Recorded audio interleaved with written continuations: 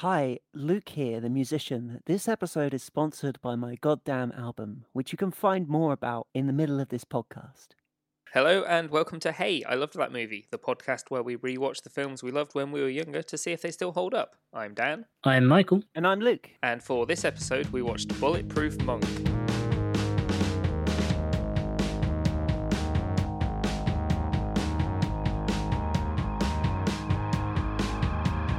This time, baby, I'll be. Bulletproof Monk. It's too early for that absolute banger to be Yeah, it in didn't this. exist yet. So Whilst this film was Well, trying to be futuristic, it was failing. yeah, This is where LaRue took inspiration. yeah. She watched this film. She was like, you know what? I could take this. What I'll do is I'll do it, but not do the bit about it being a monk. So we should actually talk about the film properly and start the podcast. Yeah. So the film start. So I have to clarify. I hadn't seen this. This is Luke's suggestion. You're welcome. Luke, was this one that you'd seen a few times before? Or? I caught it on like Channel 4, like Film 4 at some point, and like half remembered bits of it being like incredible in the worst way. And I love films like that because I refuse to watch films, and more importantly, I refuse to watch good ones if I can help it. This must So be perfect then. it's fucking beautiful. This film is absolutely fucking terrible, and I love it. Yeah, so we start off with two monks fighting on a bridge. Importantly, one of them is played by Chow Yun-fat, who is genuinely like a legend in martial arts movies. The fight choreography is real weird. It's bad.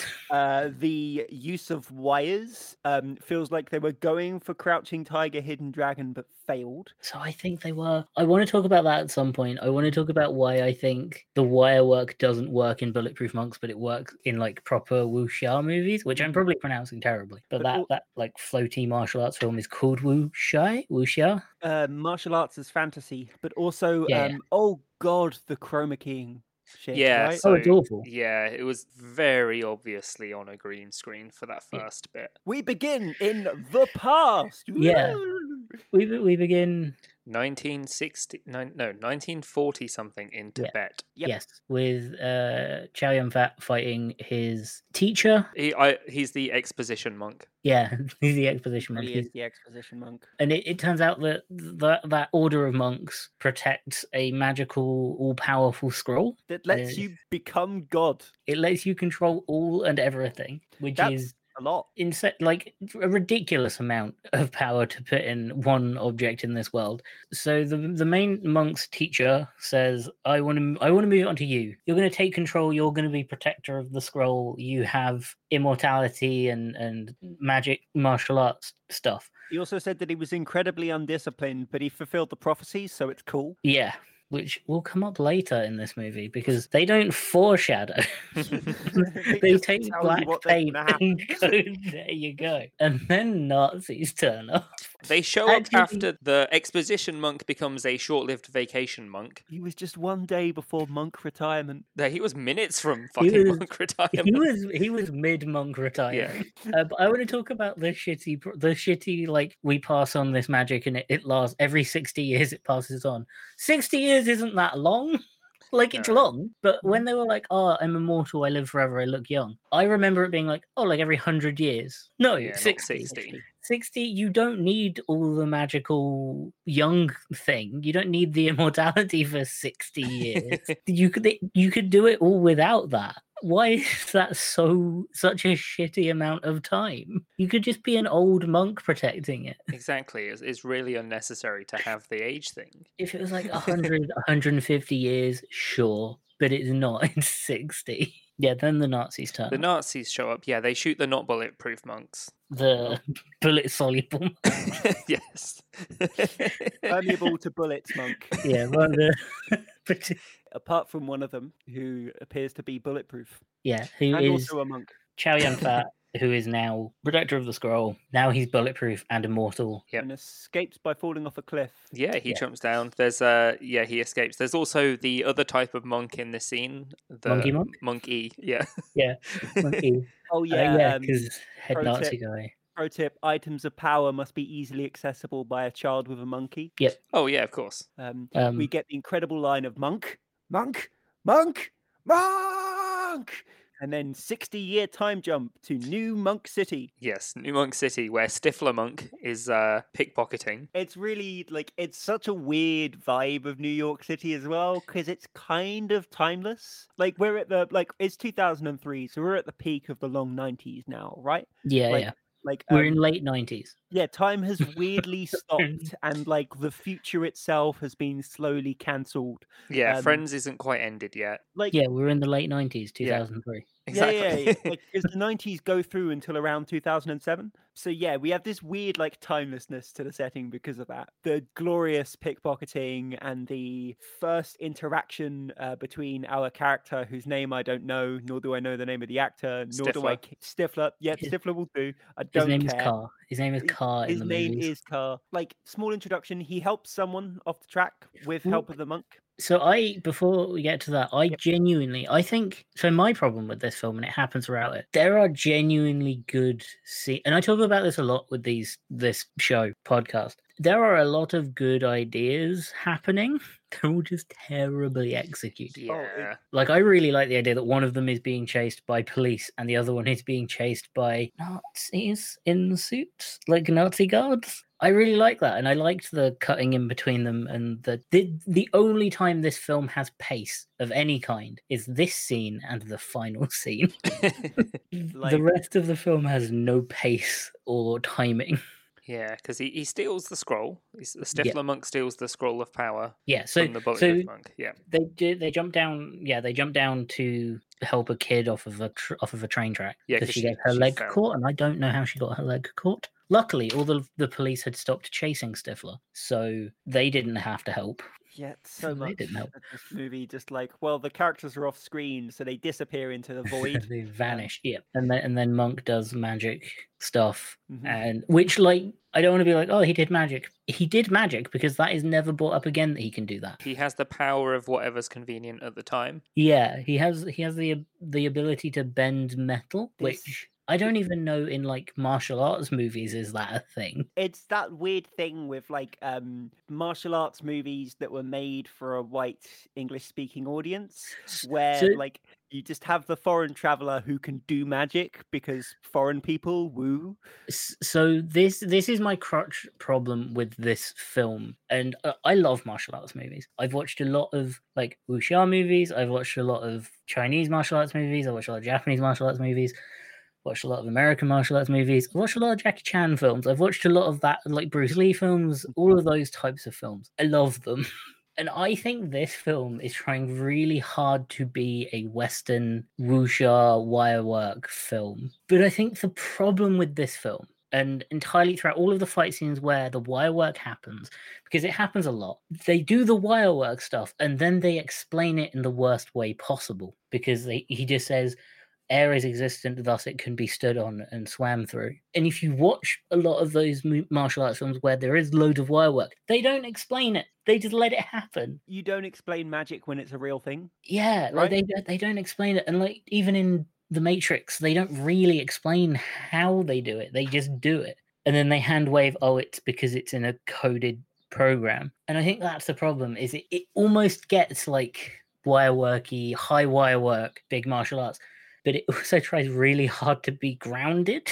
Yeah, I feel like the other issue as well is that all of the fight scenes and stuff where they are using the wire work, they're just like edited to shit. Well, there's so many cuts that you don't quite get the feeling of what's happened being a thing that's happened. A lot of the fight scenes just felt like they did stuff and then edited it together and hoped for the best, kind of like this podcast.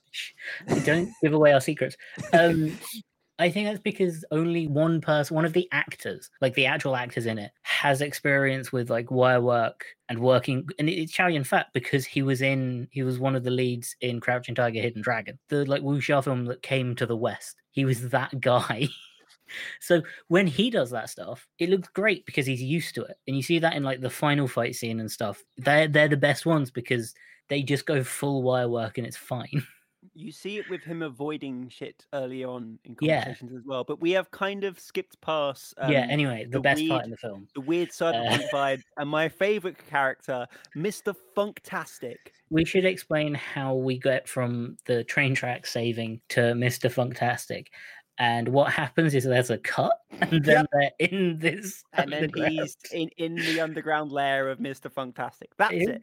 I think someone grabs him, and then you're in the first time you're introduced to this character, who may be the best character in the whole film. Yep, straight up favorite character. You can find me on this. I want to point out specifically that his chest tattoo definitely just says "fucktastic," F-U-K-tastic. It does. It absolutely does. And they definitely wrote that out of the script afterwards. Yeah, no, absolutely. Did not change his chest tattoo. His name is Mr. Funktastic. So this character, we should explain. His name is Mr. Funktastic, and he powerfully British. So as soon as he started talking, my brain was like, "Oh no!" Yeah, he is the leader of, as far as I can tell, an underground ring of criminals, cyberpunk gang, that live in an unused part of the subway system in New York. Mr. Funktastic. He's British for some reason. Which is it's so I don't think people understand how jarring his English accent is. Oh, it's not a posh person English accent. It's proper full lad, not quite Essex oi legend. It's right? lad. It's lad though. Yeah, it's South lad as well. There's a British bloke for no damn reason. Calls himself Mr. Funktastic because no one else gave him that name. He called himself that one. Yeah, that's absolutely. Given that it's tattooed on his chest. He definitely asks people to call him that, and they say no. It was probably like his nickname at school that he gave himself. Like, just some person calls himself Chaz or whatever. This guy's like, nah, fuck that, Mr. Fucktastic, and he softened it later. After he got the tattoo. So we get the first of the prophecies happen here, like battling with a flock of cranes above. Yes. And whilst in the first instance of the prophecy is cranes the bird, this time it's just fucking cranes. Cranes, as in, like, the lifting tool, shit. the instrument. Yeah. And I want to deliver the best line in the film, which of course is, "Lucky for you, this little bit of crumpet is begging for some of my funktastic love." Yeah. Fucking incredible. The only good line in the film.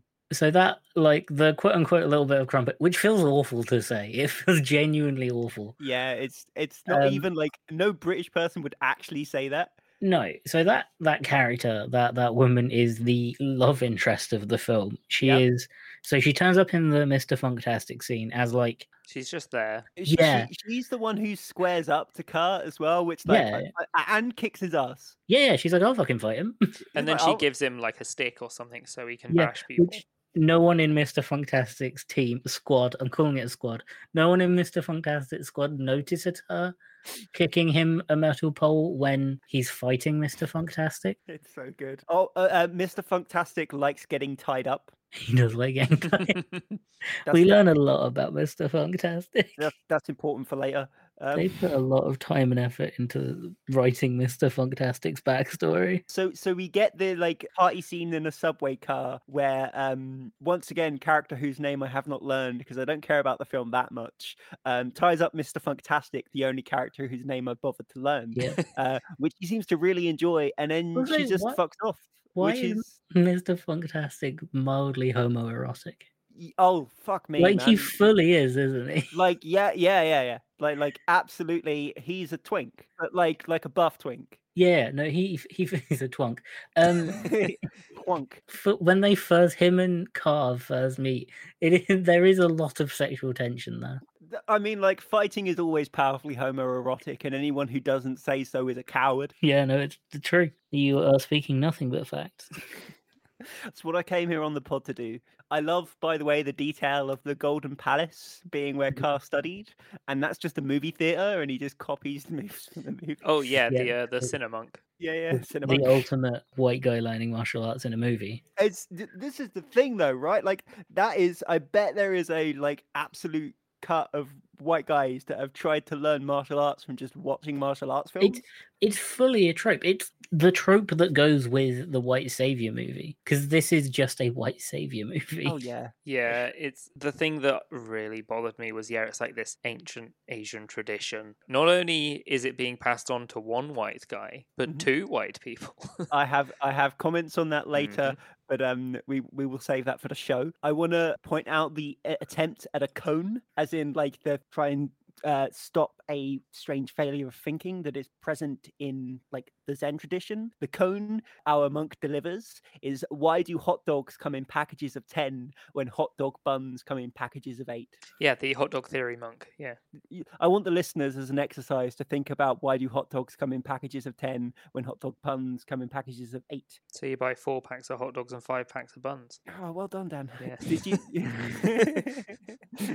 But yes, we are introduced to the human rights organization that are definitely good guys, also Yep. powerful, as you know, Bob vibes with the explanations. Yep, definitely not an old Nazi monk in disguise. No. Posh English accent, by the way, very important. Why is so the whole movie I was trying to work this out. Why is the Nazi's granddaughter very British and very posh?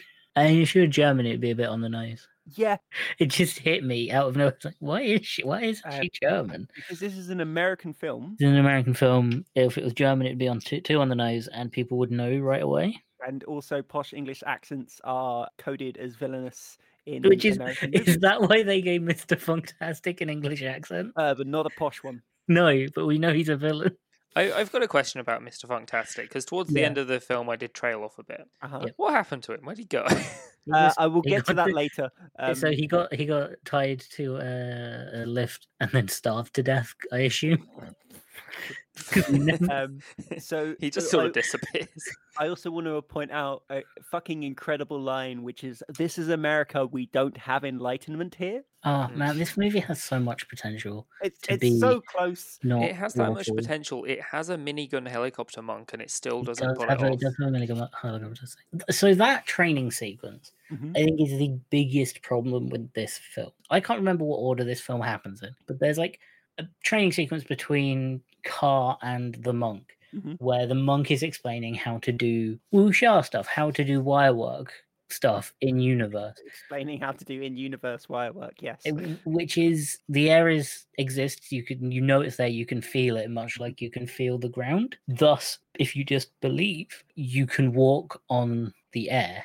It's so close to almost being something from a Buddhist tradition as well, right? Like discussion of interdependence, and the fact that like the boundary of your skin is actually a lot rougher than you'd think. What it comes off as is, we want to explain why these characters can do this, which is never, you don't do that. You just let it happen, because it's big martial arts, and big martial arts is cool. We talk about the suspension of disbelief in theatre and cinema, right? Yeah. And part of doing that is like not even acknowledging that there is a thing that needs to be believed. Yeah, I get why they need it in the film for the story, because the whole arc, Car's whole arc is learning this stuff, and so he can be, spoilers, he's the next monk, Bulletproof Monk. Spoilers for Bulletproof Monk, a film from 2003, which you absolutely should have seen. It's one of the most currently talking cinema about of the last 2 decades. But yeah, no, like his arc is learning how to do airwalky wire work stuff. Yeah. But that scene is like, the core problem is, don't explain it, just let it happen. Yeah, let it be suspension of disbelief, not suspension and wire work explained in the movie. It doesn't need. I got that joke, by the way. It's a good joke. Well, and then after that scene, you have the helicopter with a minigun attached. Yeah, minigun helicopter monk. Yeah. This film goes into like, here's some martial arts air wire work wuxia film, and then it goes, but it's actually a Western action movie. It tries so hard to blend them together, and it doesn't blend them. They are constantly fighting for space. This film is so obviously like after the Matrix as well. Yeah. And they saw the like helicopter minigun Morpheus torture scene. Yeah. And we're like, we can do that. We can do that. Like, the first Matrix is an incredible like martial arts film in for and by a Western audience. But the critical thing is, the Matrix, which we might talk about at some point, the Matrix got one of the best stunt coordinators in the world. Oh, hey there. It's only me, your resident musician. Just letting you know that I'm putting out an album on Friday, August the 6th, 2021. And it's going to sound a little like this.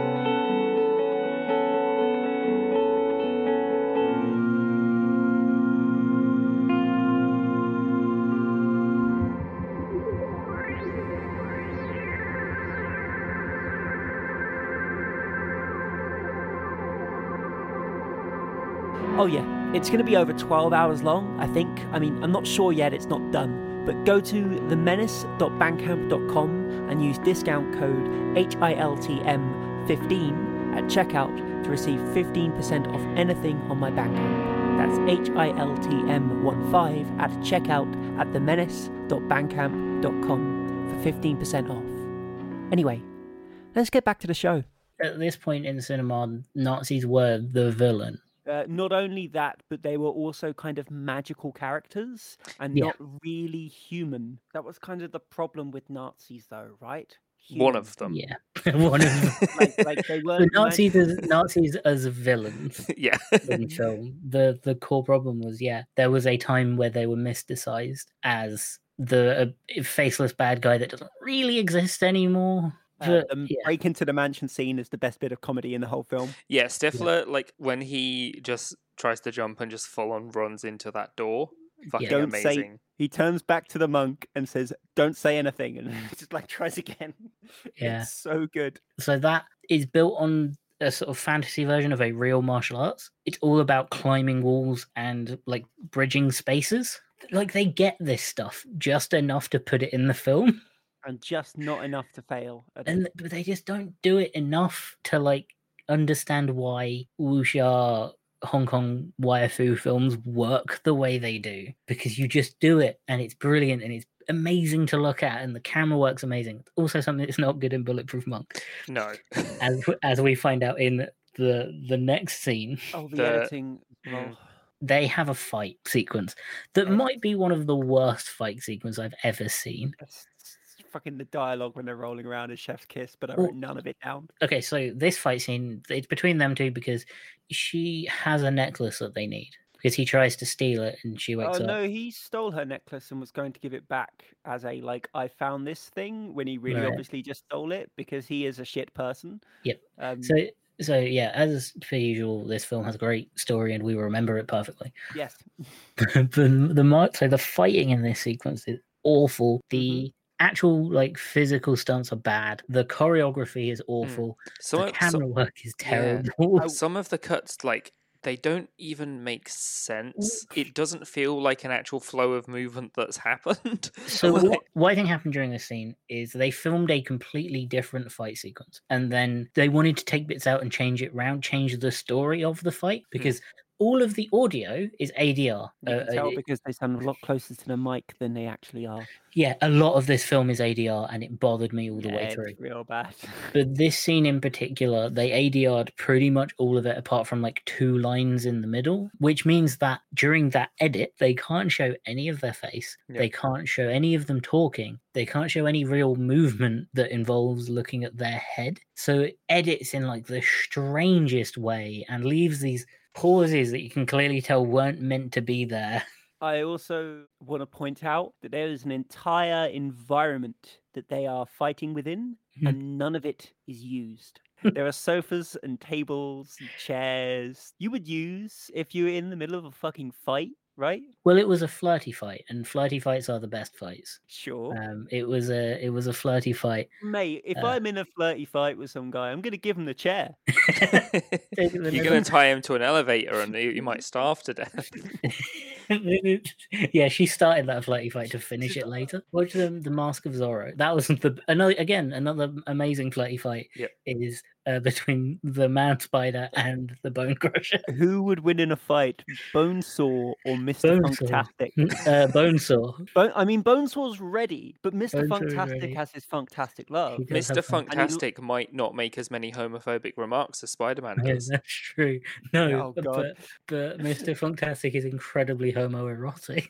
He really is. So you bring in opposite energy. They'd have a flirty fight for sure. That chest shave was immaculate. It was. He put a lot of effort into that. By the way, after this flirty fight, where they decide to work together, and it is revealed our love interest is also the daughter of a mafia boss named, quote, Ivan the Terrible. Yeah.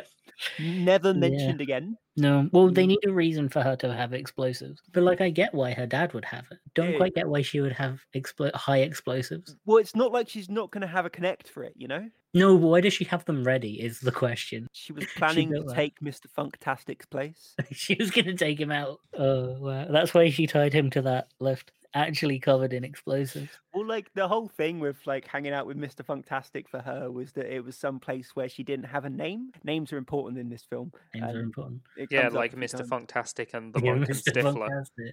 Well, like Mr. Funktastic had the best name.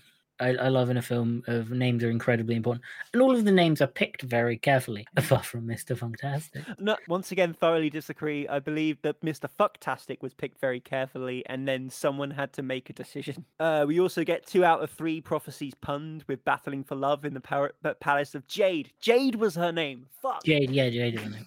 It's like, why do I remember the names of? I don't remember the third prophecy. Something to do with friends they didn't know they have. It's because the TV show hadn't ended yet. So that's it. So there are 3 prophecies. The first one was defeating an army of enemies underneath a crane, as cranes soar above. Then there's the Battling for love in the Palace of Jade. Yep, and then there's that Rachel will get off the plane. Yeah. And then there's the we were on a break. Yep. No, so the final prophecy is you will save people's lives you never knew with a family you didn't know you had. Yeah. It was something dumb like that. It's a really weird prophecy. Like, very forced. Feels back solved. Yeah, it does. So yeah, the monk is kidnapped by the Nazi, the actual older Nazi. The monk has a dick tattoo, and that is canon. He does have a dick tattoo. The monk has a dick tat. So he tattooed the scroll all over his body. The scroll that's on his body is the actual scroll, apart from part of the scroll. And that's not the bit of the scroll that's on his dick. No. The rest is in his mind penis, stored deep inside. The rest he's memorized. I just love that the monk has a dick tattoo. Yep. And no name. This will be important later. Powerhouse of a person, full dick tattoo, no name. Our neo-Nazi daughter definitely does the I'm going to give this monk head look when she goes down to look at his dick. Yeah. Which is... I mean, yeah, you need to... If you want to read it properly, you need to make sure that it's a nice, slightly smoother surface. You know? If he's flaccid, it's going to be a little bit like wrinkled up and stuff, you know, you're not going to be able to read it properly. So she's got to fluff him up a bit, and then she can read it. Otherwise, she might get the scroll wrong. Fucking neo-Nazi fluffer to attain a scroll. That's the plot of this movie. And then she uses a scanner that doesn't make any sense. To scan his brain. Yeah, no, to scan his entire body. It's just like a green light on a stick. There's so much like.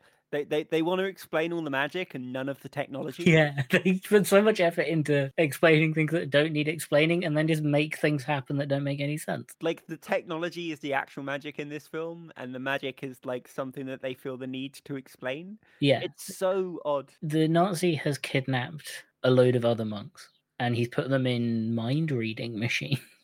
Whilst electrocuting them. Well, that's part of the mind-readingness. Why did he kidnap the other monks? He's racist. Did he not know which one had this? I mean, yeah, obviously.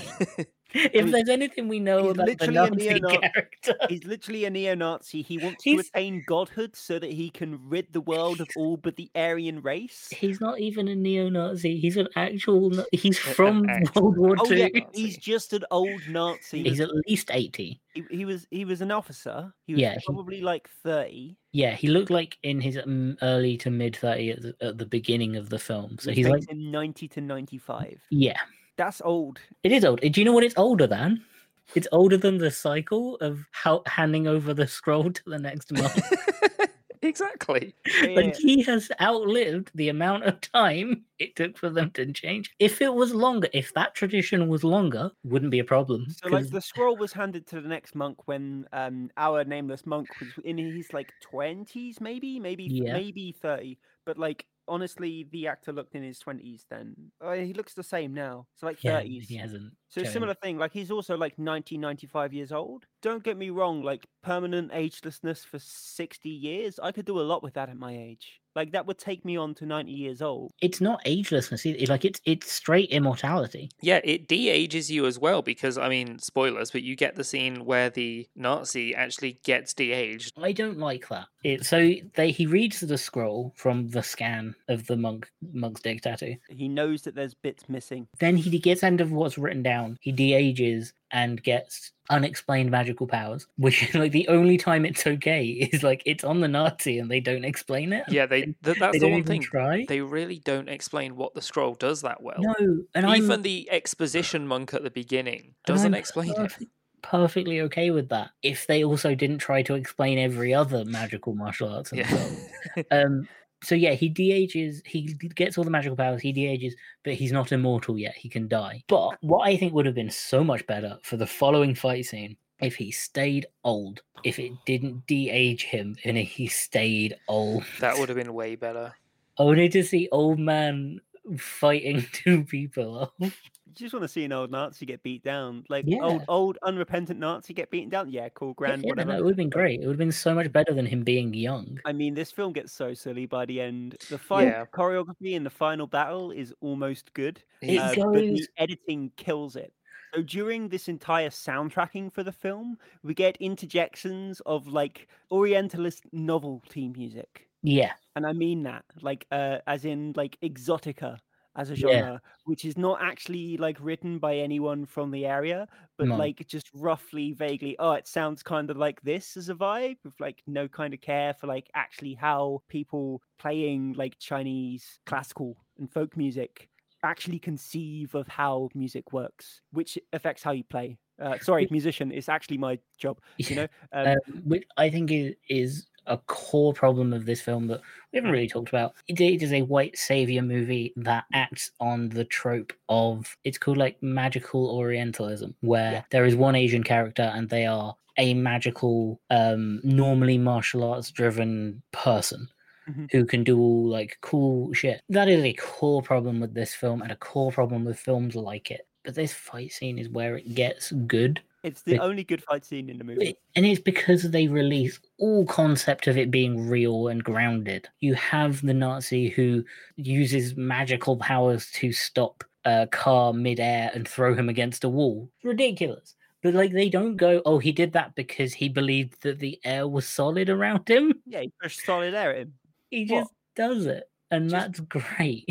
Yeah, like I think that's when it gets good because it fully just lets go of this, like the realism that's been bogging down every other fight sequence. My note was fight choreography in the final battle is great, but the editing isn't, right? Yeah, like, the editing kills it. Everything else about it is awful. The music doesn't fit. The editing is terrible. Yeah, the other one that I noticed had really bad editing was the obligatory two girls fighting scene. Oh god, yeah. Because that was too grounded of a fight scene. Also, my favorite part about that fight sequence is, number one, they're both fighting in heels of some kind. Yeah. The Nazi woman is fighting in like stilettos, and the other girl is fighting in flat, like almost flat shoes. Like it's a teeny bit of a chunky heel, which is good. I like, as soon as I noticed the Nazi woman wearing stilettos, and I recommend everyone do this in a fight sequence where you notice one of the characters is wearing very tall heels, watch their feet the entire time. The amount of times that she would kick and it'd be a flat shoe, and then the next shot, high heel. Yeah, because whilst they can walk in stilettos, they're gonna fight in flats, and then you're gonna edit that. But also, how good would it have been if she just went, hold on, and took off her heels? See, that would have been a great comedic beat, and it just the film just doesn't quite do enough to make it. Well, no, you can make it like I'm gearing up to fight thing. Like as she walks, she kicks out of her heels. Yeah, it would have been great, but no, they were like, she has to fight in heels because it's sexy. She can walk up, do a backflip, the heels flick off, hit the girl in the face, and she wins. Dig into her shoulder. In her eyes. Bladed heels. Bladed heels is the only acceptable time that heels should be allowed to be used in a fight sequence. Just the guy editing this, like, the reason why he's so bad editing is because he's busy jacking it. The editor for this film was having a hard time from start to end because so much of this film they had to edit around. They had to add so much ADR. They had to fix so many fight sequences. They had to be so careful with the action scenes, so careful with the wire work. Yeah, of course, it's badly edited. So, like, when you shoot a fight scene, Mikey, like, I assume you do multiple takes of the same choreography, right? Yeah, and you Yeah, plan it out beforehand it's exactly how you want it edited it's choreographed and planned shot for shot. perfectly, or else But you end up with the Jade house fight scene. the reason why you do multiple takes, right, is so that you can have both the swing of the punch and Yeah. the punch hitting. Like, and when you cut between the swing and the hit, you very often like don't cut so that the fist is in the same place. You'd cut it a little bit back because it adds the feeling of impact. Yeah, fight Well, sequences are hard, and especially big, like wire worky air fight sequences, because that they have to be shot from far away, or else they look awful. because of the wire. Well, no, just because like the flow is gone. So much like if you watch House of Flying Daggers or Crouching Tiger, Hidden Dragon, they're all shot. All of the fight sequences, they don't have many cuts in them because you lose the flow of the movement, and it's the flow of the movement that's so important to those sequences. And that's why the end, to bring it back, that's why the end scene, fight scene in this film, I think works really well, because it's not all close-ups and weird shots that they had to edit around. It just flows. Has more rhythm to it as well.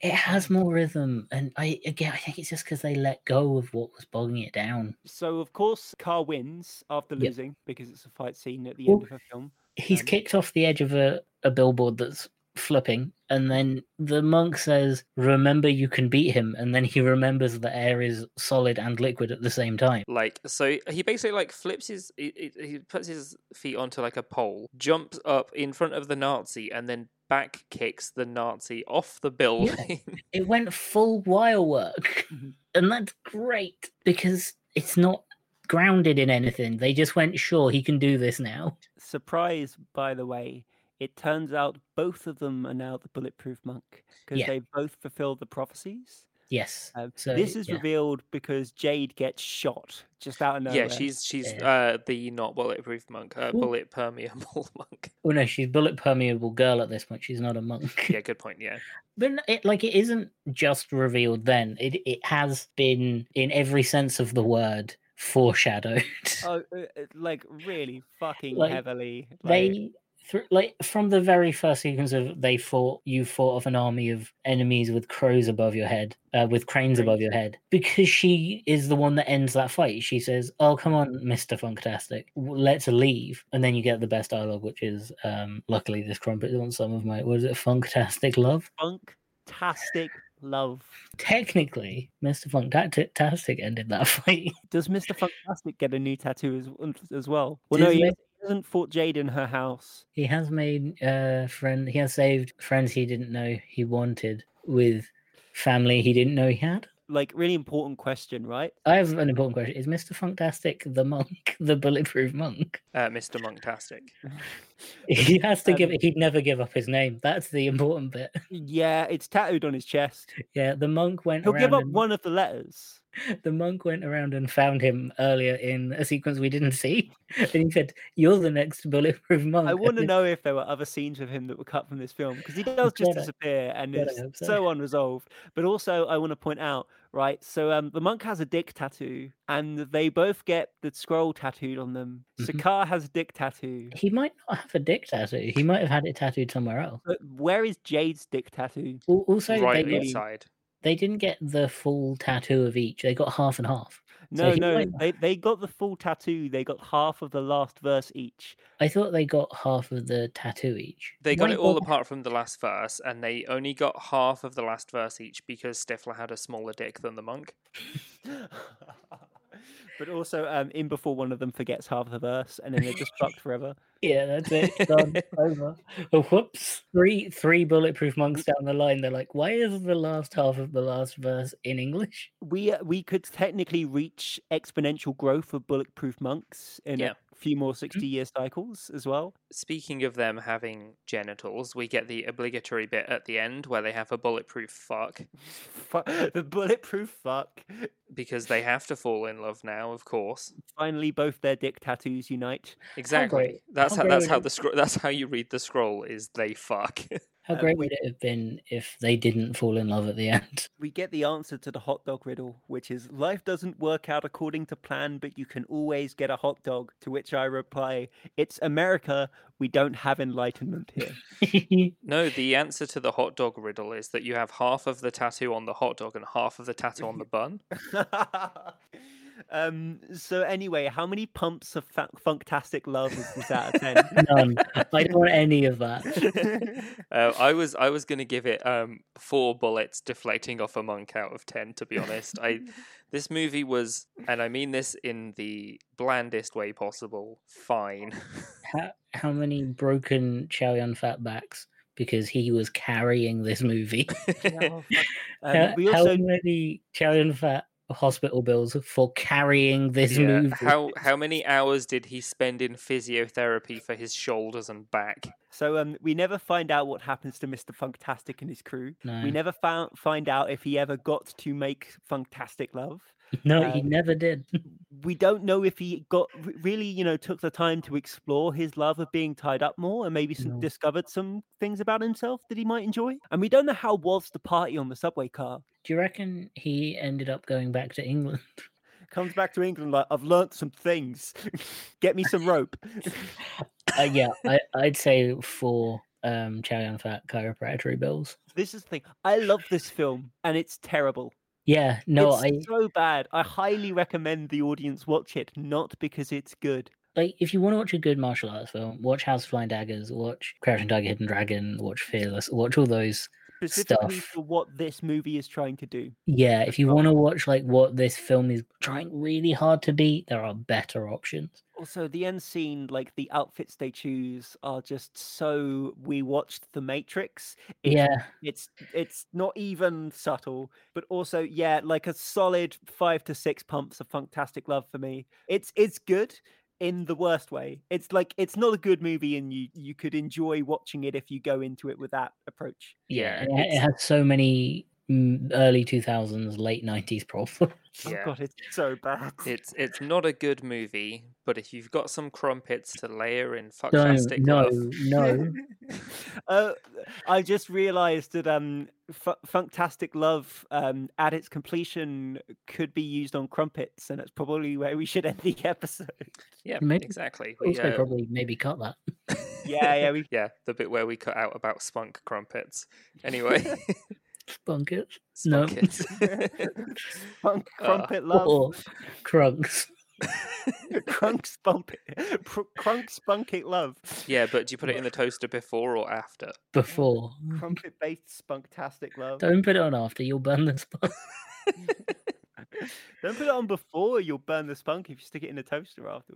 So with that horrific statement, I have been Dan. I have been Michael. I've been Luke. And you can find us on Twitter at HiltonPod. That is at HILTM Pod. And we're on, obviously, Spotify and Apple Podcasts. If you'd like to leave us a review, let us know how many spunktastic crumpets you would give our podcast. Oh, fuck. And you don't have to. But also don't forget we're also on Google Podcasts. Yep, Google Podcasts. Anywhere you get podcasts. Really? You can find the music for this show at themenace.bandcamp.com. That's MENNISS. You can find me on all the socials at The Menace. I'll leave some links in the description. Yeah.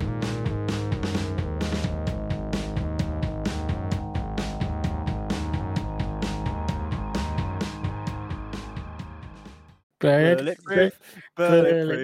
He's a monk. Fuck, he's a monk. Yeah, a monk. Can't get shot because he's bulletproof.